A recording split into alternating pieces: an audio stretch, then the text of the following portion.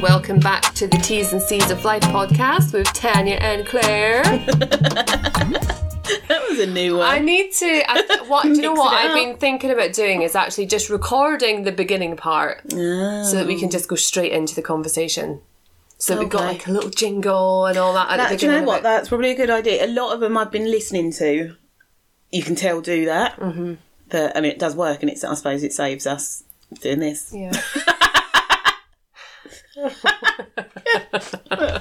Okay, that works for me. Oh dear. So we're on episode 16. Number 16. And we are one listener away from 1,000. Yeah. So you're really fucking lucky that you never got that 1,000th listener before this recording, because otherwise I would have made you film this.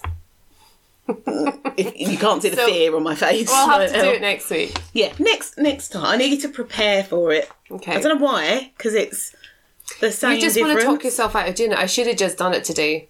No, it's too Surprise! late now. No. No, I don't know what freaks me out so much about it. You're just all in your head about it because you don't do that. No. You're not alive. You're not a video girl. So it is kind of putting yourself out there. So. And it's not live, is it? It's just recorded. Well, it could be recorded. It could be live. We could do like a Facebook Live on our page, or we could do a live broadcast, which you can do from the podcast website, or we could just film it.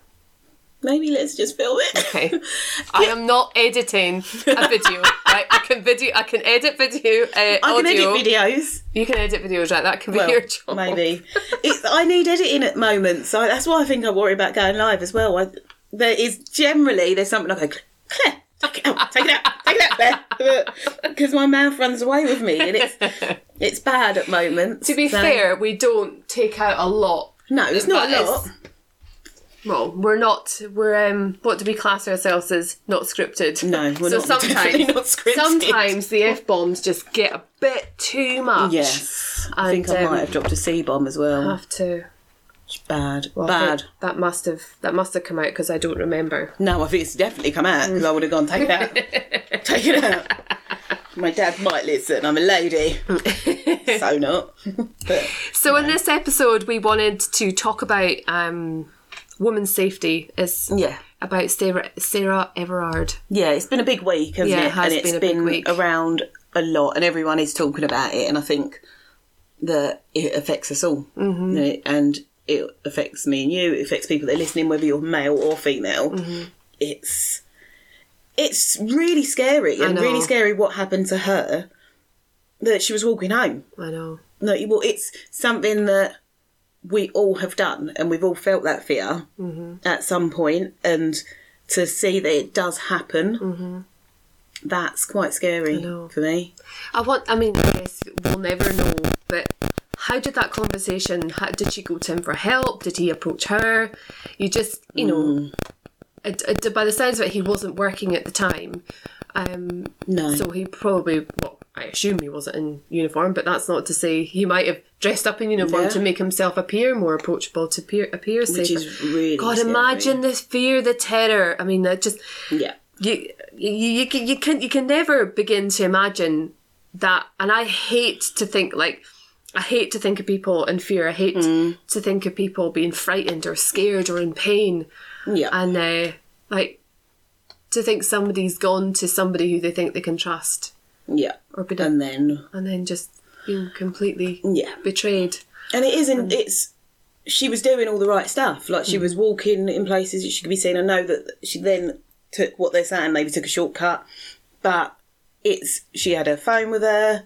Like, you've got all these safety elements that you think are making you safe. But yeah, it still happens. And it's like, it makes you really distrustful, really wary.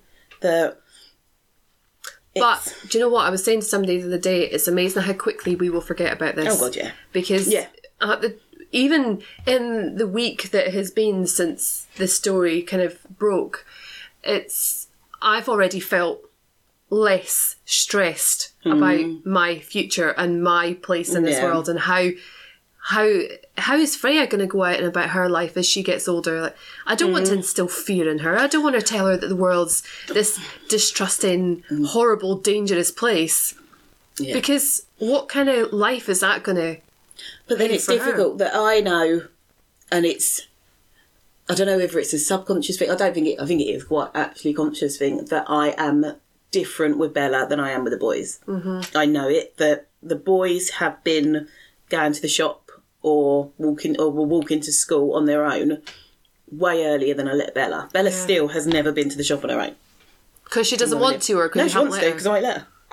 Because it just, the fear for her, I fear differently than I do for the boys. And I know it's ridiculous because it does happen to men, and I know this. Okay. But she's my daughter, and there's a different, in my mind, there are more people that would prey on her as a female than would prey on the boys.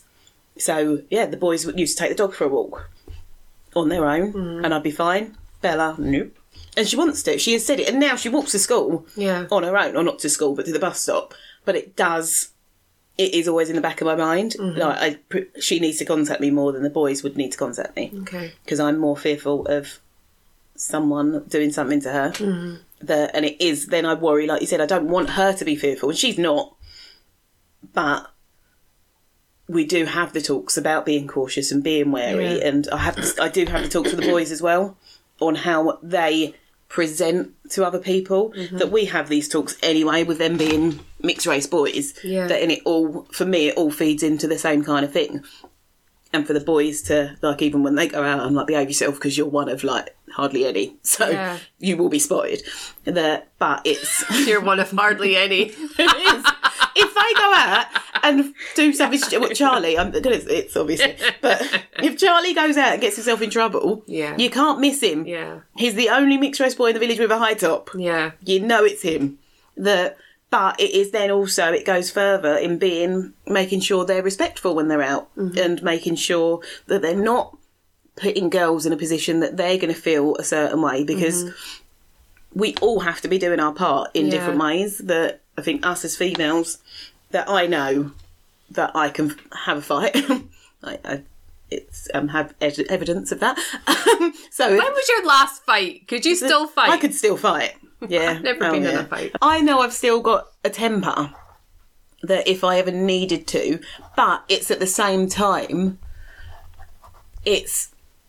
you would worry that when you're in that situation, whether even if you've got fight training or boxing training or anything like that, that can you use that in a situation when someone's attacking you? Yeah. How safe are you? Yeah. Is somebody going to pull out a knife, or somebody got a gun? You just don't know, do you? No. It's how much can we protect ourselves? So if we are learning to protect ourselves and men are learning how to be respectful and to be aware of those situations, then everyone's doing the work in a way. But it still doesn't stop that cautiousness. See, we let Freya start going to the shop by herself. She's 9. She's allowed to go to the shop by herself, and she has been since her birthday in December. Do you not worry when she goes? Nah, because she's got her wits about her. She's just... But that's not my worry. That she's I would more cautious of other people than Aidan is. She's probably more streetwise than what Aidan is. Yeah. She would challenge somebody that looked at her. She would challenge, she would question, not necessarily go up and say, "Oh, what the fuck are you looking at?" Like, she wouldn't do that. But she's like, "Oh, Mum, there was this person that I seen this car," or, she would tell me something like that, and she's aware of it. Yeah. She's paid attention to that class in school. Well done, Freya. See, and it is, and it's... I wish that I could be less... It makes me worry, because I'm aware that I'm very lax. Like, I'm a very free parent. Yeah, you want to do it, off you go. Yeah. You know the rights and wrongs. Yeah. And I sometimes forget that there are negative forces at play in the world. And it's not, you could be the strongest or the most witty or the most, I don't know, vivacious person in the group, but you could be the one that gets siphoned away. It's that white van and the puppies and the sweeties. Like, are you that's wrong, but if that was a woman, like, and we've asked before, we've said, if Sam offers, like, say Sam stops and says, "Oh, do you want to lift home?" or if it's Craig or if it's Kaz, like, if it's somebody, would you get in the car and go home? And with the men, But this is more so with Freya, but with the men, she'd be like, no, I wouldn't, unless you told me that they were coming to get me. Right. But if it was you or Joe or Kaz or somebody, then yes, they probably would. So does it make it okay? Does it make it then, if a woman comes up, like what? What if, women are used in these situations. Yeah, I know. Well, there's been these examples. I think you're right. I think it's that you can't shield them away because we can't lock them up. Yeah. And that's what it comes down to, is that they have to be going out in the world. Like I said, Boo is walking to school. Yeah. She's in Maidstone every day. She is with her friends, but there will be times that she could be on her own. And I know that she is streetwise enough. It is the fear of other people and the fear of if someone did want to do something, am I putting her in more risk in certain situations when I can go to the shop or the boys can go to the shop? Yeah. But it's going to happen, and at some point, and it worries me with the boy, like with all of them going out one day. Like Callum's 16. At 16, God forbid. Like, I was out a lot. I was very drunk a lot. I'm very sorry, Dad. But I was in situations that I shouldn't have been in that could have ended in a lot worse situations, really. And thinking now of my kids being out, and especially drunk in the states that I was in, oh, that's scary. I know. I don't know how I'm alive at the moment. So, fucking hell, have I made it this far? I know. I worry sometimes for my younger self, how naive I was, how oblivious I thought I was to the world around me and the situations that I put myself in, the company of men that I put myself in, and just thinking that my saying no or my saying that I'm going home is enough. Yeah. I mean, I've never, I don't know how, but I've never been in a physical situation where I felt threatened. I felt, I don't know if that's entirely true, where I felt scared, but I felt very, very vulnerable. I felt very aware that I'm drunk. Yeah. If I tell anybody what's happened, they'll not believe me. My voice isn't being heard. Yeah. And it's not that I haven't felt safe, it's that I've felt taken advantage of. Right, okay. I think there's words that you could throw around, and I don't like the particular word, but to be a woman alone when you're pissed, you can see how some women just wouldn't report what happened to them. Yeah. Yeah. And I think that there's so many like statistics on how many, when it comes down to things like rape, how many are actually prosecuted, and the shit that women go through when those situations do happen, and that you're not being believed or bringing up other sexual encounters and things like that. And you just think, would you report it then? Like, it puts people in a situation where they would feel like, well, am I going to report this? Am I going to do anything about this? Or am I just going to live with this shit for the rest of my life? Because I don't want it dragged up in any other way. And so not only have you been screwed over by some dirty rapist, then no one believes you, you can't get it prosecuted, and then I think some of the sentences anyway for people that have been convicted is ridiculous, that you think you've left people with absolute scars for the rest of their life in what you're doing 5 years. Like, really, I think that new crime bill that's coming out, I think the minimum term for rape is like 5 years, but yet you damage a statue and it's 10 years. Like, fuck off. I know. Come on. That's a whole nother spiel that I could go into right, anyway. But it is. I think perspective has given me a lot more clarity on experiences that I have put myself into or have found myself in because of an inebriated state. And maybe not at the time realising what was happening to me or what had happened to me until my life experience had taught me that actually what had happened wasn't right. And that, you know, had I said something, maybe they wouldn't have done it again, or maybe somebody else wouldn't have done it again. But there's also a lot of shame around putting yourself in a vulnerable situation as a woman, because if you're drunk, then are they going to blame you on being drunk? Are they going to blame you on being promiscuous? Are they going to blame you for being alone and just vulnerable? Yeah. That pisses me off.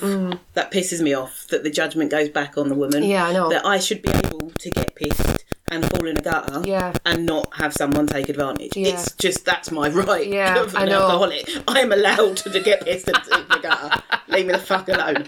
And it is, and it's... Like, I remember going out when I was young and getting proper, like, drunk and wandering around and blokes being like, yeah, and getting all leery. And I am a leery person. I'm leerier when I'm drunk. So I'd be like, oh, fuck off and whatever else. And nothing has ever come from it. But how many women have something come from and that's the thing. And it's not every man, and I get that. And I had a lot of male friends when I was growing up that would never do something like that and never take advantage. But it does happen a lot, and a lot more than what we're aware of. I think there's so many at the moment. I know that it's Sarah that is the main focal point, but there's so many cases out there that we are not aware of properly, that are not being talked about, where this has happened to women. And there's so many women that are missing or been murdered. I think it was David Lammy, I think I shared it on the Park page, but just said something, it was something like 1 in every 3 days a woman is either murdered or attacked. Every 3 days. Yeah. And that includes like domestic violence and everything else. But every 3 days. I know. That is fucking ridiculous. I know. Why? How? How is that? Who is doing this? And that's not saying that all of those were by men, but that's still, even he said a lot of them were by men. And that's only the ones that have been reported. So there could be, or there will be a lot more. And you think, how do we then move forward without that fear and without that worry? That I don't know. I know that now, if I went out now and got pissed with my mates, I know what I'm like. When we went out for Sally's Hen, I was absolutely battered. I was very, very drunk. And I walked off. I do it a lot. I will wander off. And I did wander off, and you and Sally couldn't find me. Yeah. I could have got myself into any state. Luckily, I found some lovely gay men that just talked shit to me for 10 minutes while we found you. But do you know what? If I'm completely honest, when we lost you, I was worried. No. I was proper worried, and it was only minutes we lost you, not even 5. No. And it wasn't like we were in a maze. Like, we knew you could only be either 1, 2, 3 or 4 different places, possibly, even if that. But the fear that swept through me, oh my God, where has she gone? Where is she? Somebody could have taken her? Has she been bundled in? I think maybe I watched too much Homeland. Has she been bundled into the back of a van with a bag over her head? You'd hear me. But would you?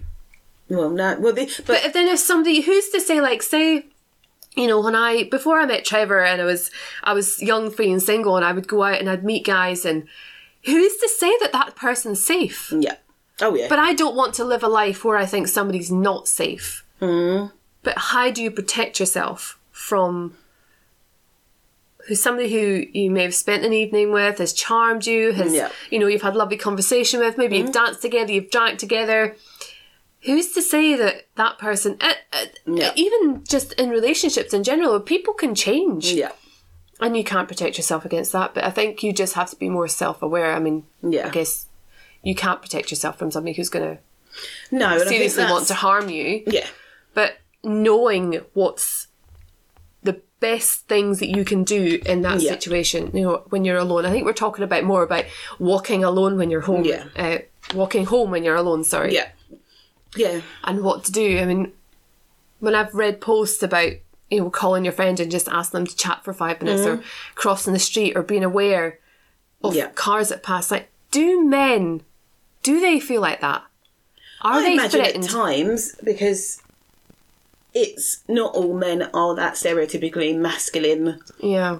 And like, I know Callum went, this was a couple of months ago, he walked a girl home and then he was walking back, and I was like, I will come and get you, because I didn't want him walking back, it was late. And he was like, I'm fine, like, I'm 15, I'm a man. But I was like, but it could still happen. And by the time I'd left my house to go and get him anyway, he was sort of, he's quicker than me getting into my car apparently, so, and he was fine. But he didn't have that fear in his head at all. Like, he was just like, I'm just, like, it's not even a 10-minute walk, I'm going to be fine. And whereas even in my brain, but he's my son. So, of course, I'm probably... And it was late. But I don't know. I think that there will be times that men will think that, but I do think it is more of a female thing. I do think that we are more... And it's annoying because I hate going towards a stereotype and that women are weaker, because I don't think we always are. Yeah. But we do tend to be the prey more often than we would be the predators. That someone said to me the other day, and it did annoy me, that, well, I've had loads of women like trying to grab my balls and shit like when I'm out, and you think, loads, really? And it does happen. I'm not saying that women don't get overexcited and stupid, but if you put it on paper next to each other, that would happen a lot more to women. Like it is just what it is. I watched a video the other day of this Asian girl, and she's a streamer, like a blogger, and she's just filming, and I think within the space of 10 minutes, two men, one came, put his hand around and grabbed their boob, and the other grabbed their ass. And you think, why? You're just filming. Why do you feel you've got the right to do that in broad daylight and look affronted when she turns around and goes, what the fuck? I seen that video and I remember watching it thinking, fuck me, that's totally staged. How can somebody be so brazen in the daylight? That's got to be staged. I don't think it was. But they were also racially attacking her as well, weren't they? Yes, there was racially attacking her as well. There was a lot in that. That girl was going through a lot. But I think that there are certain people that don't see how wrong things are and don't see that it's not flirting. Like, grabbing my boob is not flirting. You're taking the... Like, come on. And that's wrong. That my children... I've raised my boys to know you don't go and grab someone unless they ask. I showed them... one of the girls at work did a talk on sexual activity, and it showed a couple of videos in there, and it talks about... There's a video that's on YouTube, and it's the tea video. So it's talking about consent, but instead of sex, they talk about it as tea. So you wouldn't give someone a cup of tea if they said no. Okay. And if you've asked someone if they want a cup of tea, but they don't say yes or no, then you still don't give them a cup of tea because they haven't said yes. And it went on like that. And so I made the boys watch it, and they were like, I don't want to watch your stupid video. I was like, you either watch it on your own or I'm going to sit and watch it with you. No, I'm going to watch it on my own. And they were like, yeah, it makes sense. Because consent is something that gets skirted over, and it's so simple. If someone does not say yes, don't do it. Yeah.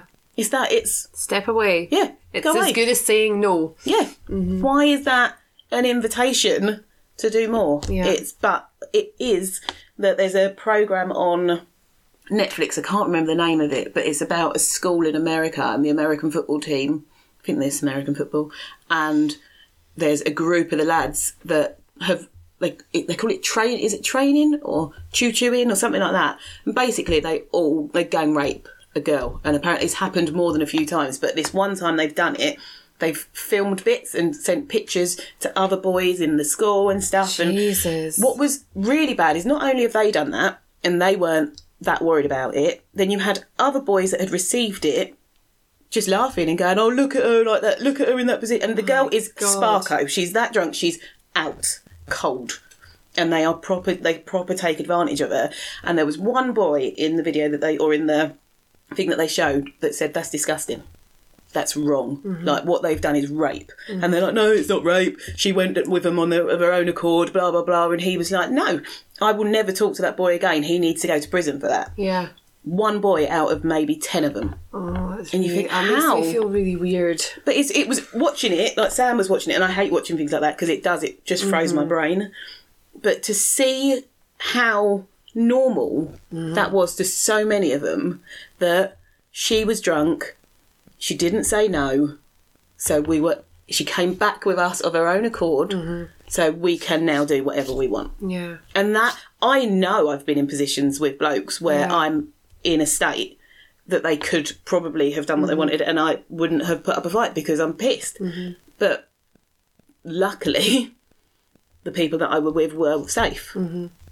But not everyone is, and we do have to be mindful of that, that we have to be careful. But I don't know how...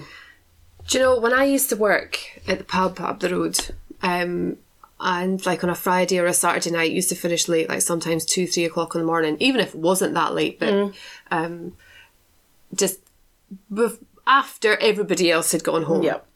And I remember I used to walk home in the middle of the road because the streetlights, this is before they used to turn them off at midnight. Yeah. There would still be an occasional streetlight on. So I used to walk down in the middle of the road. I never had my hood up and I never had music on. I used to listen and I used to watch for the shadows out the corner of my eyes just in case somebody came.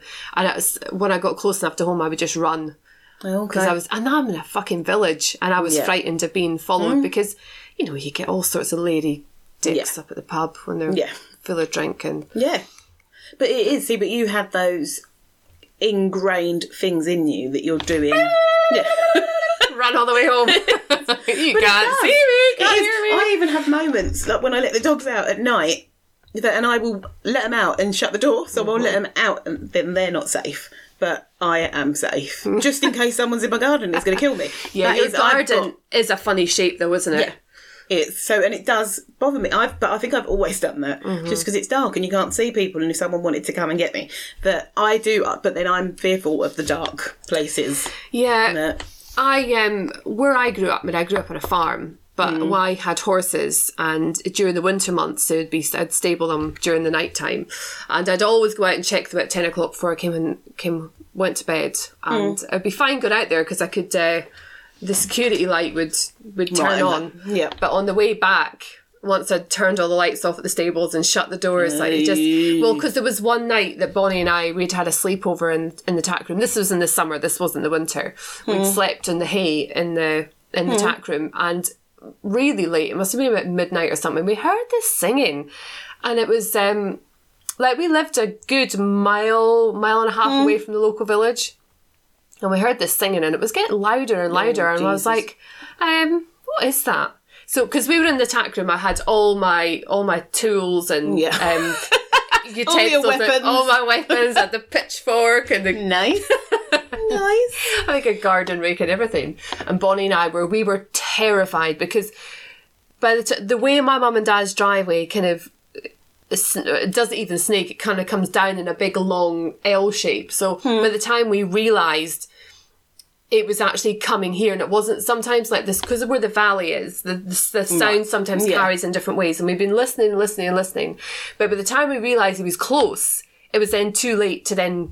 We could have still run to the house, but we were so frightened we didn't know how close he was. God. And it was just one guy, and he came up the drive and into like the car park area behind Mum's house, and then into the shed, which was directly through the wall from where we were, which was technically the garage, but we never kept cars there. It was just like the lawnmower park up and all that. And he kind of had a bit of a fumble about it. We knew he was drunk. We were quite young. We must have been about, I don't know, maybe 11 or 12 or something. And so we knew, although I'd never really seen somebody drunk, like nobody really behaves in that way from like watching films and stuff. We had a fair idea that he was drunk.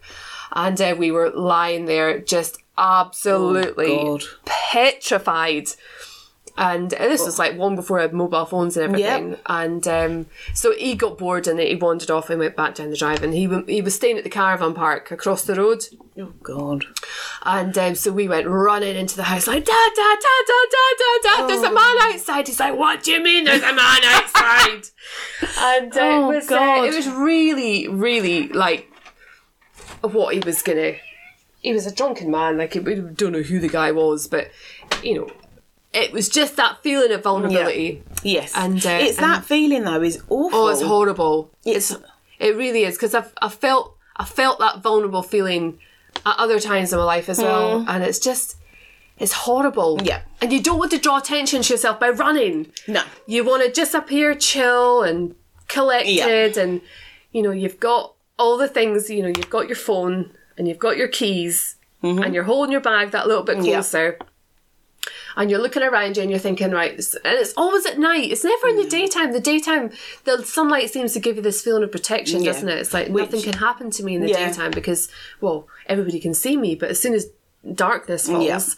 but you are more, because there's dark corners and things, and I've used to obviously work abroad when I was a Club 1830 rep, and we would wander around in the middle of the night on our own, drunk, sober, didn't matter. We were that confident in ourselves, and you'd be sort of cautious. You'd have a look around of like, oh no one there, but then it's it never crossed my mind often that something could happen, but I do remember doing my training in Turkey before I'd gone over to Kos, and we'd all been out, and I think I was still very hungover, and I was like, I don't want to stay out anymore, I want to go back. And it was late, but not late. And I remember saying goodbye to him and going, look, I'm just going back to the room, I'm just going to go and sleep. And I remember walking back, and I can see it now because I love Bodrum, and so you've got like the coast bit, the bay, whatever it is, where all the bars are, and then to get to our apartment you had to go up this small road that sort of fed down into it. And I remember I turned into the road and I got maybe 100 metres up. Might not have been that far, I don't know how big a metre is, probably wasn't far in, and there was these two blokes that then that came out of a different alleyway into it, and they were like, oh, you're right, and started talking, and it just, you know, when it's that acknowledgement as well. They know that you're alone. Yeah, and it was, and they were like, where are you going? And I was like, and you know, when my brain was like, go back. It's like, oh, just going back to meet my mates. And I sort of turned and walked back, and they followed me for a bit, and I could feel myself get faster and faster and faster and faster, and then sort of got to the end, and luckily I was then on Bar Street, so it's busy, and just went back to the bar, and they were all like, why are you back? You were going. And I was like, I didn't think they'd see me. And you know, when it proper shit me up, because I was like, if I'd been further on, that I wouldn't have been able to get back as quickly. I would have been in a worse situation. And I don't know that they would have done anything, but it felt really, the air felt wrong. Yeah. I felt like I'd put myself in a position. But next night, still, I would have still done the same thing. It didn't change me, which is pretty stupid. But I think I was 20 and cocky and thought that I was invincible for the most part. So even when something happened, it was like, that was a one-off. We'll move on. And like I said, I am lucky because of the states that I was in a lot of the time. So much worse could have happened, and I now know that more. But again, like I said, if I'm drunk, I do get this. Changes, it does, and that's scary. And seeing now the kids growing up and that being a possibility. At least we have got mobile phones. I was showing Boo on WhatsApp. You can send your live location, and then that tracks you all the way home. For about 15 minutes, doesn't it? Which is really, that's really handy. And I was showing it to her the other day, because it's those little things that could be the difference in keeping you safe. But it's just annoying that you even have to be thinking about it. That it's even... You should just be free to wander the earth as you feel pleased, as you feel fit. I had a life-changing experience in Thailand. I think I've told you about it before. And it was in broad daylight. So I was on my way home from my round-the-world trip. And we'd decided to go to Thailand for 2 weeks on the way home as a holiday. Yep. So this is me and my ex-boyfriend Paul and our friend Gary. He was in Australia with us and came back home with us. Yeah. And we had a hotel stay booked in Bangkok, and on our second or third day we'd built up a bit of rapport with the tuk-tuk drivers that were outside the hotel. Have I told you the story before? Yeah. So I'll tell the listeners who haven't heard it before. Tell me, because I have to get bits anyway. So these tuk-tuk drivers, tuk-tuks are these little buggies that they're like little taxis in Thailand and a lot of Asian countries. And we'd gone into town and we'd come back to the hotel using a different tuk-tuk, because they'd given us their number as well. They wanted us to phone them when we wanted to use a tuk-tuk and whatever. But for whatever reason, we had used somebody else, and we'd come back and we were chatting away to the guys.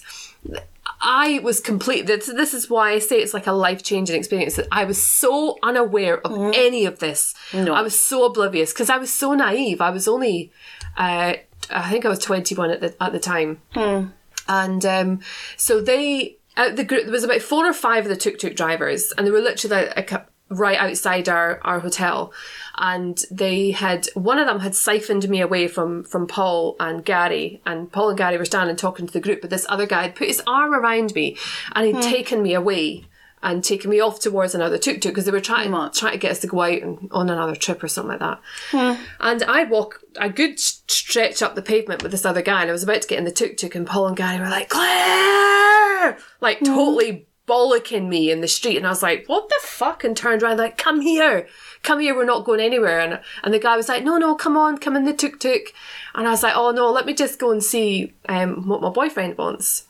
So as soon as they kind of caught up with me, they ushered me away and we went straight into the hotel, and they said that they had seen one of the other tuk-tuk drivers kind of put his finger to his throat, across his throat, as he was walking away with me.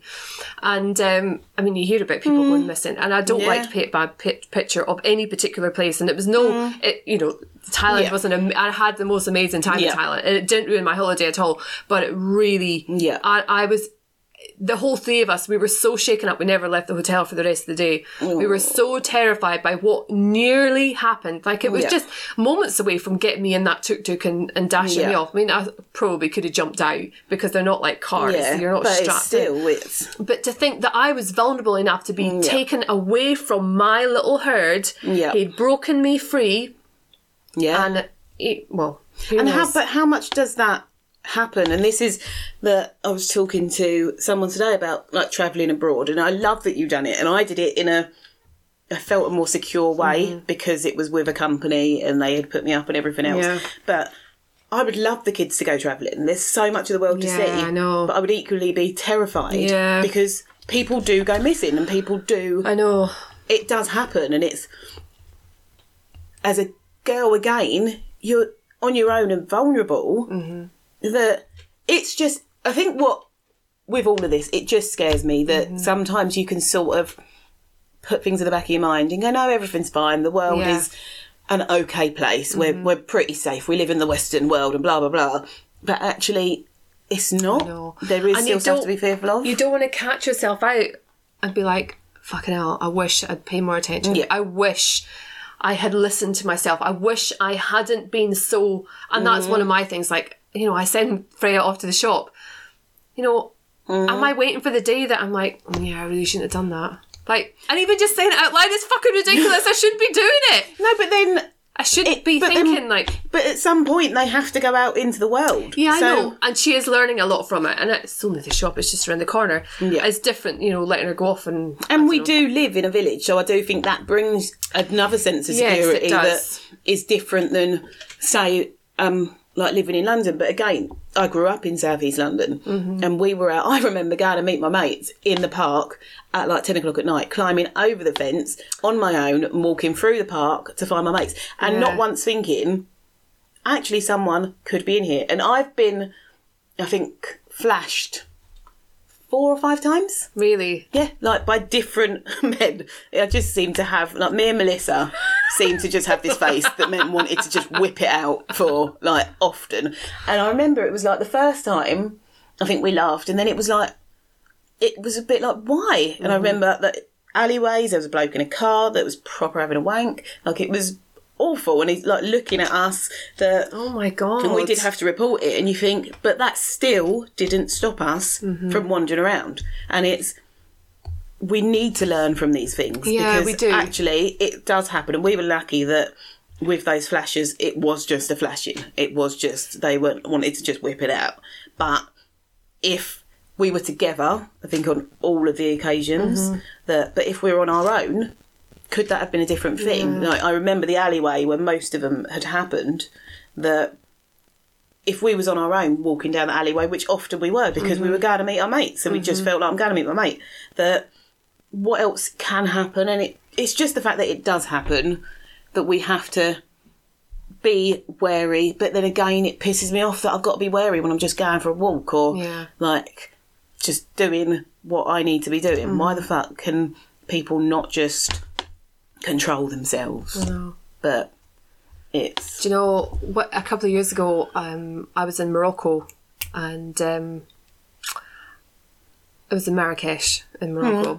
Bonnie and I stayed in the Medina, and it was a proper, like, it wasn't a package holiday or anything like that. We just booked an Airbnb and booked the flights and the transfers and whatever. It was all very much how I like to travel, just like really free and easy and just as I want it to be. But my God, within a couple of hours of being in Marrakesh, Bonnie and I were like, oh my God, there's no way I would come here by myself. No way. We felt so intimidated. Right, okay. And it's it was a very male presence, and I think it's part of their culture, part of their religion, for the woman to be indoors, to not be so seen. You know, if you do see them, they're out shopping, buying food, or they're cooking in their doorways or whatever. So it's the men who, and the young fit men who could chase you, they could hunt you down, you know. And it was a really liberating experience because, you know, well, we survived it, but it was, at the time, there was a lot of examples of our 3 nights that we were there, 2 nights. I think we were only there for 2 nights. There was a lot of times that we felt absolutely terrified. We'd have to go and hide in bars, or we'd have to go and hide in shops because we thought people were following us. And, you know, being 2 white women, I mean, where we stayed in the Medina, it's a very tourist central in Marrakesh anyway. So we weren't the only white faces there. But it's, you know, we're very obviously on holiday there. So we're on holiday, we've got money, we've got possibly like expensive devices on us, like cameras and whatever. And, you know, we're target for, I mean, we never had any situation where anybody kind of approached us. Well, there was a couple where, there was one guy and he followed us for a little while because we'd rejected his offer to come into his bar. He was one of those, I can't remember what they're called now. I never know what they're called. Pains in the backside. Yeah. Leave me alone. And he followed us for quite a while, and that was really intimidating. And it got dark quite early there as well. We were there in November, so kind of we're in the light in the timeline that they still got quite dark quite early. And so we were walking around in the darkness quite a lot, and the little travel the road corridors throughout Medina, they're tiny. I mean, they can literally get a tuk-tuk down them, and that is about it. You know, some of them, they couldn't even get their cars down there, they're so small. And they're just, you know, behind the doors there's whole avenues of homes and other little roads. So if you get lost, then you really do get lost. Heard that. And on our last day, I said to Bonnie, like we'd gone into the kind of the market area, and we had a few hours before we had to come back and get ready for our flight or our transfer to the airport. And I'd said to Bonnie, so well, come on here, let's just take a tuk-tuk back because we've got money left over. Let's just spend it on a tuk-tuk and have a little bit of a tour around. Well, anyway, the tuk-tuk driver didn't know where he was going and he got us fucking lost. And then all these young guys, God, I wish I could remember their names. They've got a name for these guys. I can't think what it is. And they were trying to direct the guy, and they were all speaking a completely different language to us. We couldn't understand what they were saying. And we were like, are they directing them to some place where they traffic women? Are they going to direct us to a pit where they're going to murder us? But some of them seemed really friendly, but they've got a gruffness to their tone when they talk that... and you know, they'd snatch my phone out of my hand and have a look at my map, and I'm like, oh my god, give me my phone back, it's got my travel documents in it. And oh man, it was just and from that experience we did learn to just be a bit less spontaneous, especially on your last day, because you know, we were cutting it fine to get back to our where were we? Riyadh. We were staying in a Riyadh, and we were cutting it fine to get back there, to get back to the airport. And it's that feeling of just being very vulnerable. It just wasn't very pleasant, but we were exhilarated by it because, of course, we survived it. We were fine. You know, nothing bad actually happened to us, but it could have. It could have, due to our naivety. You know, we could have had. I think this is the thing, and I think it is. You've got to learn from it. Yeah, you do have to learn from it. You have to be aware.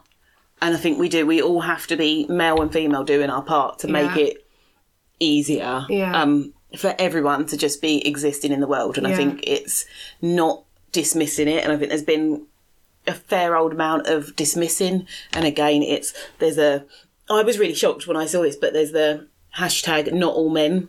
So again, the All Lives Matter crew are out, and you're like, we know it's not all men. I know. You don't have to tell us that, but there are still men doing it. Yeah. And it's things like that worry me. That if people won't just accept that there's a problem, let us name that problem and let's do something about that problem. How do you get past that? Because then, if you're saying not all men, what are you then teaching your sons? I know, and that's teaching what you're saying to your friends. It then becomes a problem that you almost see as unfixable because, if they think like that, then they're going to teach their kids that that's okay to think like that. But it's also possible for people to change. Yes. People can, whether it's happened to them personally, whether it's happened to someone to them close, that they then see the error of their judgment and they can change an aspect of how they think. And that is what you have to, I guess, live in hope of, is that people are capable of change. And that, I change my mind on things. And I have done over the course of my life. Like, I've changed my mind on loads of different things. And I still continue to do so. And I think, when it comes to big matters, like with racism and women's rights and things like that, and I think there's not a great deal that can change in terms of what you believe in. But if what you believe in is wrong, then that... it should be fluid. You should be able to change that. Yeah, and people need to realise that there are certain things that may be an opinion, and then there are certain things that are fact. Yeah. So your opinion is not a fact.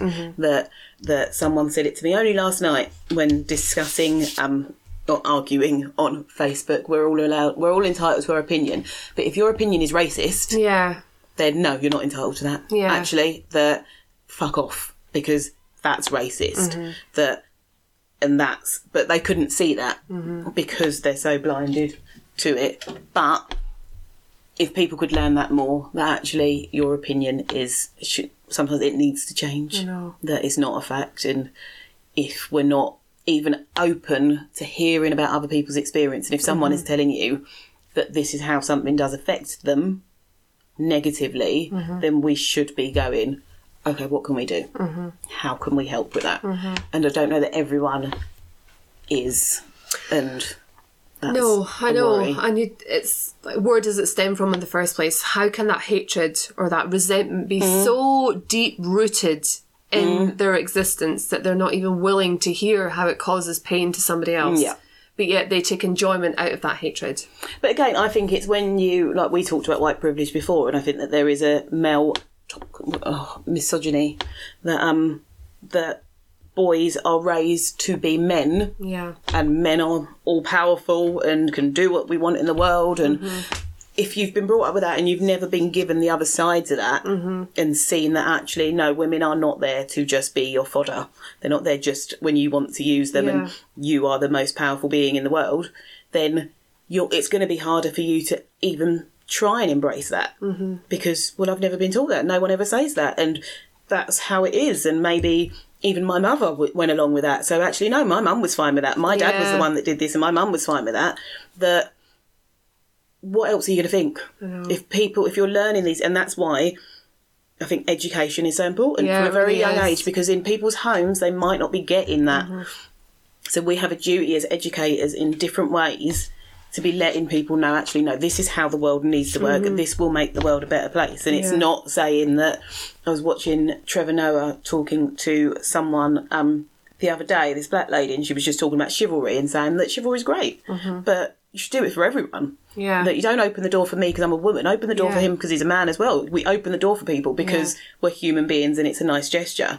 That it's having that as a whole, not just going, I need to protect her because she's a woman. She's precious, she's delicate, she's a weaker person. I'm delicate like a bomb. I love that. Delicate like a bomb. Me. Handle me carefully. Oh, that's just totally blown my thought process out the water there. It's something I was going to add to that, but I completely forgotten about it now. It's coming back. Yes, so as a duty as educators to teach our children, but also to have conversations so that they can understand. Because it's the conversation, I think, where the understanding comes from, when you can discuss and it's not to say, well, I agree with that, it's what about this? It's like playing devil's advocate. If I were in that situation, how would I feel? Or how might it make me feel? And definitely. I love having that kind of, like, debate, isn't it? I think debating club is a great thing for kids to join. It is, because they want to talk about things, and kids will say things that you don't necessarily like you wouldn't say, because we're so taught that we only say what we should say. Yeah. And kids will say it, and they want someone to have that conversation. Yeah. And it may be something that, like Charlie says stuff sometimes. I'm like, I don't know where to go with this. I don't. But we'll have that conversation because it's obviously on his mind. So let's have this conversation. It's not a bad thing, because now they know, okay, well, maybe, all right, yeah, okay, I'm thinking that, but maybe that's wrong, or maybe I'm right with that, and that's okay for that person. And it's also remembering that we are all individuals. Yeah. Every single one of us is an individual, and we will want to be treated differently to that person. That we can't look at everything always as this big group, but because something that might be okay for me might not be okay for you. So it's having that conversation with people and letting them know your boundaries, but we have a set of also unseen boundaries that we should be living with anyway. That just, I think learning listening skills is really key to having those conversations as well. As you know, you can have the conversations till you're blue in the face, but until you actually learn to listen and to hear what the other person's saying, and you know, it doesn't always have to be the gospel truth. It doesn't need to be the truth, but you just need to hear it and to understand why they might think that way, and to ask inviting questions, learn more about it.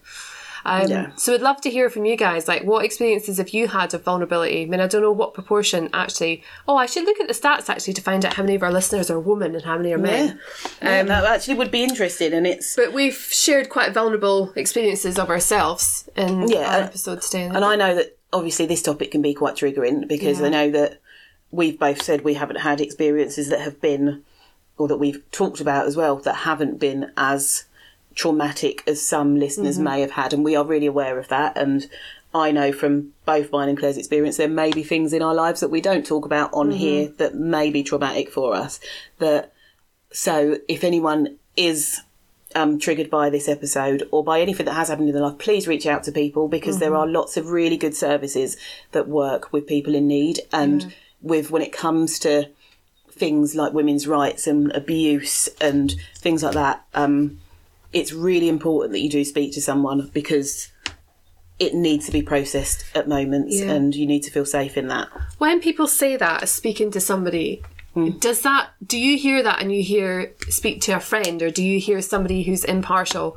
Because I always hear professional. I hear impartial and professional as well, because the idea of speaking to a friend about something that's really vulnerable and so I could be judged on, and that fear of judge, like it's. I think we've talked before about having certain friends that we would go to for different things anyway. Yeah. But I think when it's something like this, I do think there are people that are paid to support you and know exactly what they're doing, and that it doesn't always come at a cost. Samaritans are absolutely brilliant, and able to access them so much that and sometimes that's the first step, and then that might help you open up to a friend that you feel that you could then speak to. It's just taking that first step to do it. And I think these things can be really triggering, and we can't ever play them down, because like we said, these things are happening daily to people, and you can't take it lightly either. You know, I've joked about surviving this and surviving that, but you know, Sarah didn't survive her experience.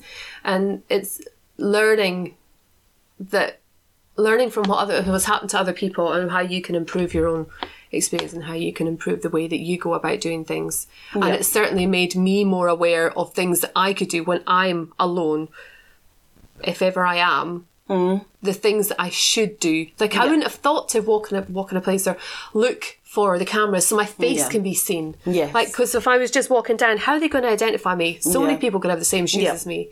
Like looking up at the camera, making that phone call, sending that text, keeping your voice notes on, or just something. And it is, because even if it is just giving that timeline, I know we're running out of time, but something really important that over the last couple of weeks, that a woman called Blessing was found dead on a beach, and it's sort of, they're trying to say that she just sort of went swimming and drowned, but her family have said how ridiculous that would be. It's 1 o'clock in the morning. Was she going to go to the beach? As far as I know, she wasn't out drinking or anything, so why would you go swimming? But the trail, like camera trail, went cold. There was nothing there, and you just think, and that's not being talked about. And how many other women are there like Blessing that has happened to, and that people have just gone, oh well, that's not important. We have to again, look at what who the media wants us to concentrate on and the stories that they feel are important, and they're all important. And I know we can't cover them all, but this is happening. And so it is about making sure that we are doing stuff that can protect us and protect others, because I think that's really important. But yeah. Look out. If you hear a shout, if you hear a scuffle, or look out your window. Don't just like, oh, it's fucking cats. Oh, it's just the fucking neighbours. Look out. You could be that eyes and ears that just make all the difference. Yeah. Oh, shudders. Anyway, send us your comments, send us your stories, send us your experiences, and remain entirely anonymous if you want to. Yeah. Thank you for listening again. And I wonder who's going to be our 1000th listener. Oh, fuck it. Forgot about that one, didn't you? Yeah. Right, we're going to love you and leave you, and we'll speak to you next week. Bye.